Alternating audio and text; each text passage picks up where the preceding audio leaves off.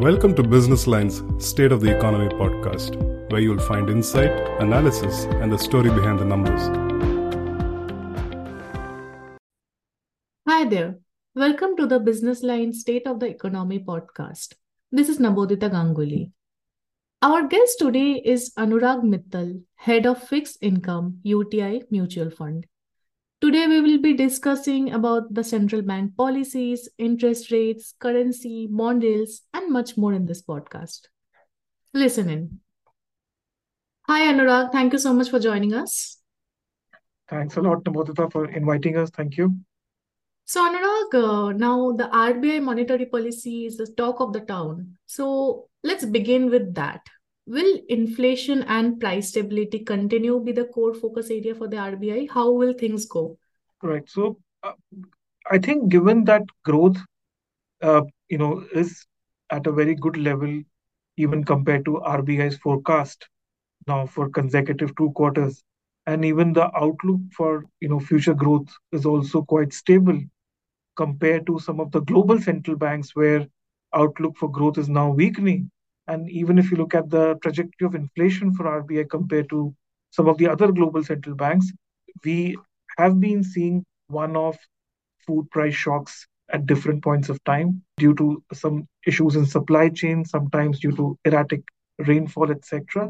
And even going forward, at least in the next couple of months, we may continue to see some food price pressure. So while core inflation is quite encouraging, but nevertheless, food price continues to be a concern for RBI. And we believe that RBI will take its time and they will want to focus on price stability, and they may continue their stance on policy rates as well as liquidity till they see a decisive disinflation on food front. So now talking about interest rates, when do you think interest rates will begin moving lower? Right. So if you look at what RBI has been saying all along, RBI has been maintaining that their inflation target is 4%. And if you look at the last couple of years since we have been exiting the pandemic, inflation has been at 5% and above for a while now. So we believe that at least RBI will want to see inflation at least near to 4, if not 4, before they have a confidence that they can start cutting interest rates, or they need to see a large growth shock where the policy focus shifts away from price stability to growth stability. Given that growth stability is not really an issue right now, we believe that probably RBI will be in that position where they have more confidence on inflation in the second half of the calendar year 2024. So probably somewhere between June to August is where we think that RBI will be in a position to lower policy rates. But mind you, the rate cuts that we will see probably from the advanced economy central banks such as UK or the ECB or the US, we may not be able to see those many rate cuts in India because the level of inflation and the level of rate hikes that have happened globally, they have been quite significant compared to their past 10, 15-year trend. But if you see RBI is not way above the pre-pandemic levels.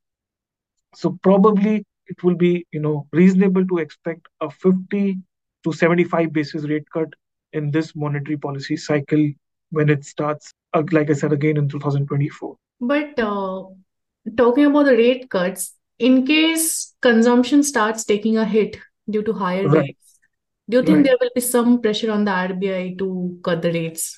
While consumption may slow down in the near term because of tightening of financial conditions or because of the base effect, but I think there is a slight nuance there that one, there a certain slowdown is expected, in the regular course of time, and probably the slowdown that will happen in consumption will not be material enough to bring inflation and inflationary expectations down.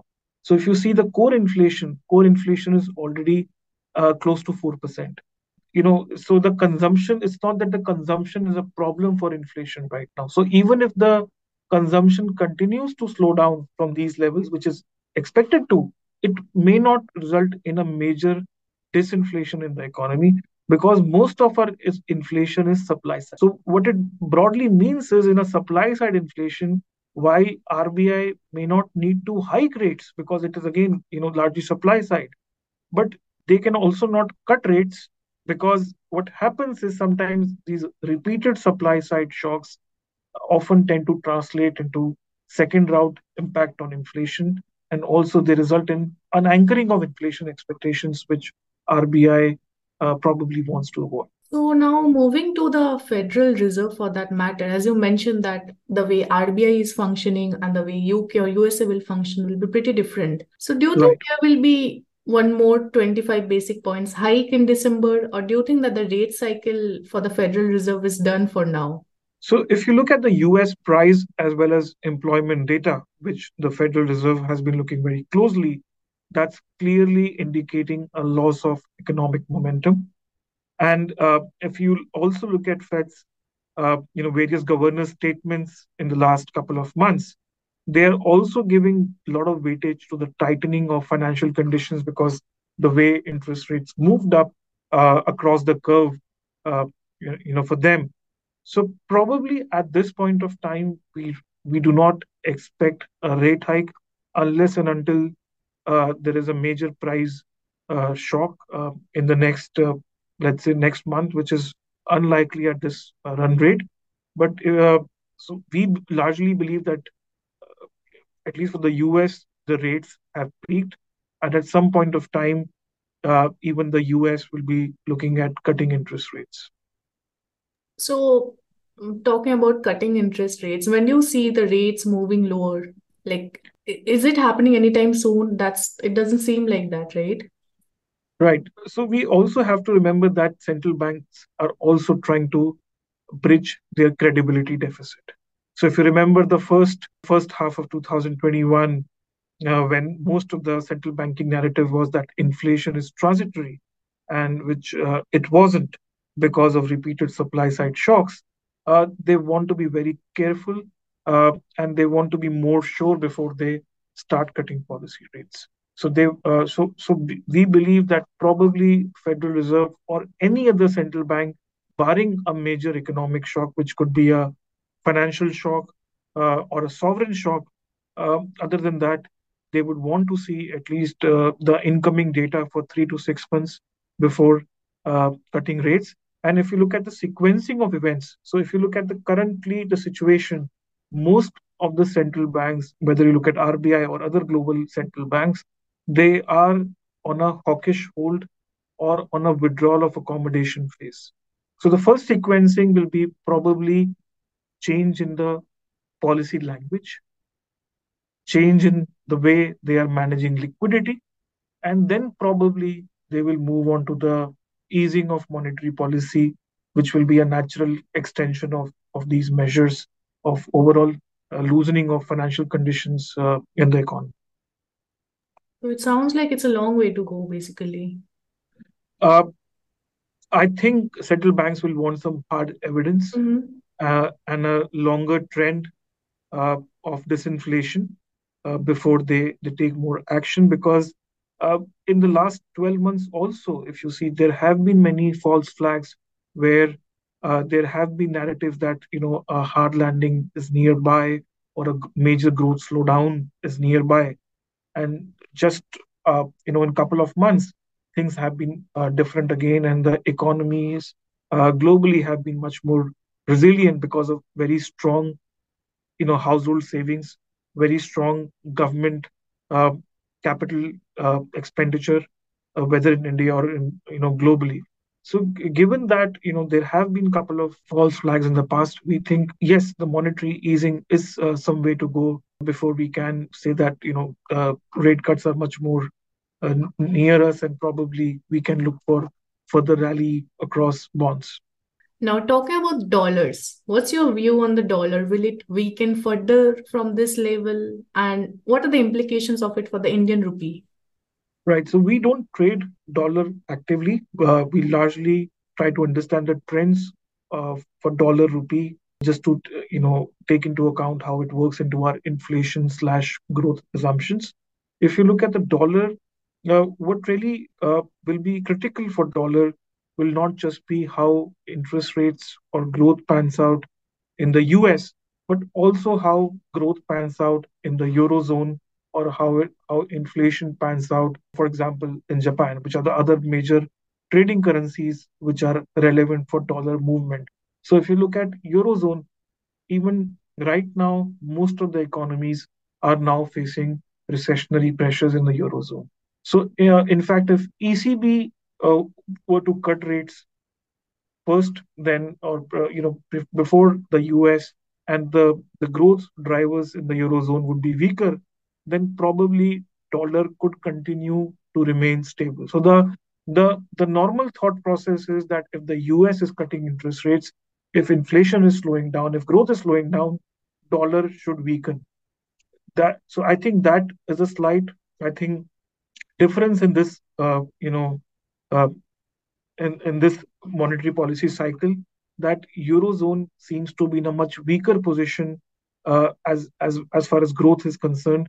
And if even if you look at inflation, the disinflation in the eurozone is also much sharper right now compared to the US, because of the consumption engines there being much more weaker again compared to the US, because US had the benefit of very high fiscal stimulus, as well as the US consumer did not really face the shock of the Russia-Ukraine war. So that's why the US household balance sheets are much more stronger. So probably if the eurozone continues the way it is doing, we may not see too much of relative depreciation in the dollar. Also, secondly, on the how we would looking at Bank of Japan policy, if even if BOJ continues the way it is doing, and yen continues to remain at these levels, again, because the Bank of Japan continues to exit its accommodative monetary policy very, very gradually, then again we would see dollar continue to remain stronger than the major currencies. I just had a follow-up question. With this concept of de-dollarization being followed by so many countries, so many talks about dollar not being the single like supreme monopoly anymore. Do you think that will have an overall impact, or is it just something that we are talking about, or is it something that's actually happening with it actually making dollar not as strong as it was ever? Right. So it's a very interesting question, and thanks for asking that. But if you look at the global trade denominated via dollars, or whether you look at FX reserves denominated in dollars, and if you compare today's reserves or global trade compared to last 20 years, in fact, the share of dollar has gone up. Is the share of pound and the share of euro is actually come down, and that has been replaced by RMB. But largely, dollar has maintained its dominant status, whether you look at reserves or global trade. The reason being, uh, you know, even today, the, uh, there are not too many alternatives to the US, where a cent and if you look at the requirements of any holder of a foreign currency, whether you're looking at a transparent economy, whether you are looking at an economy which is fully convertible, which is more rule based, I think there are still not too many alternatives when you compare dollar to other major global currencies. So at least I think it's still some time away. There are talks going on, but we still think that at least in the near to medium term, dollar's dominant status is not really going away. So we'll wait and watch. Maybe it's a discussion for later we can have. Sure, sure. So now talking about Indian bond yields, people are talking about it a lot, about how it's pretty strong, how it's very attractive. They have remained fairly stable over a period of time. So Right. are there chances of them declining going forward as inflation dips? So Indian bond yields are relatively attractive in the sense that given that we are expecting policy easing in the next 6 to 9 months, there is a scope for further rally in bond yields. Also, the inclusion of Indian bonds in JP Morgan Global Emerging Bond Index, which may lead to 20 to $25 billion of inflows, also reduces the demand supply gap that typically the bond market has been facing for the last couple of years, and it was largely reliant on RBI's OMO purchases or some other large intervention uh, to fill this gap.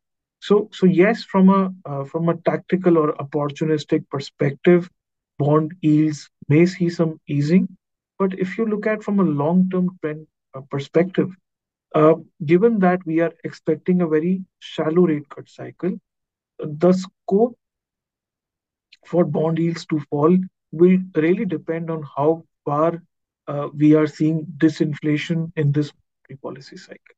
So, if we are looking at a 50 basis rate cut, let's say, in this monetary policy cycle, which basically means a repo of 6%, typically, in India, 10-year, for example, a government bond has traded 80 to 90 basis over the repo rate historically.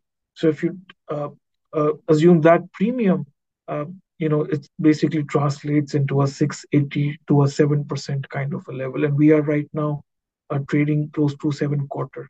So yes, there is a scope for rally, but from a more medium term perspective, it will really depend on how far we are able to you know ease policy rates, which again ultimately depends on the level of disinflation that we see in the economy at this point of time. It looks like on an average the inflation may remain in the zone of 5% rather than 4%. You explain that a bit, why 5% rather than 4% for that matter? So, if you look at the components of inflation, which is one, I would say the food inflation or commodities inflation, and the second, you look at core inflation. So, if you look at uh, in the CPI series, and historically, you are seeing core inflation at one of its lowest in this financial year, right? And so, most of the disinflation in India previously has come on the back of lower food prices. Given that we saw a El Nino, monsoon during this year, and it's also expected that even the next year there could be erratic weather patterns, as well as there is a possibility of El Nino, at least initially, there we have to be open to the possibility that food prices may not come down very materially. And also now next year you are all facing the base of a lower core CPI. So, so probably it will be difficult in the near term for this inflation to come to close to 4% sustainably. So we may see some inflation prints in the 4% handle, but to see them sustainably at 4%, at least at this point of time, looks difficult. So it'll be hard for the common people. See, if you look at overall inflation, it's about 5%. We do expect some rate cuts even at this with this kind of average inflation, because like I said, the 5% number that we are saying is an average. It's not. So I think broadly, if you look at in this range of inflation, it's largely in line with what we have seen in the last 5 7 years, and it is an improvement of the COVID period where we were seeing inflation, in the range of 6% and upwards. So it is an improvement to what we have seen during the pandemic period.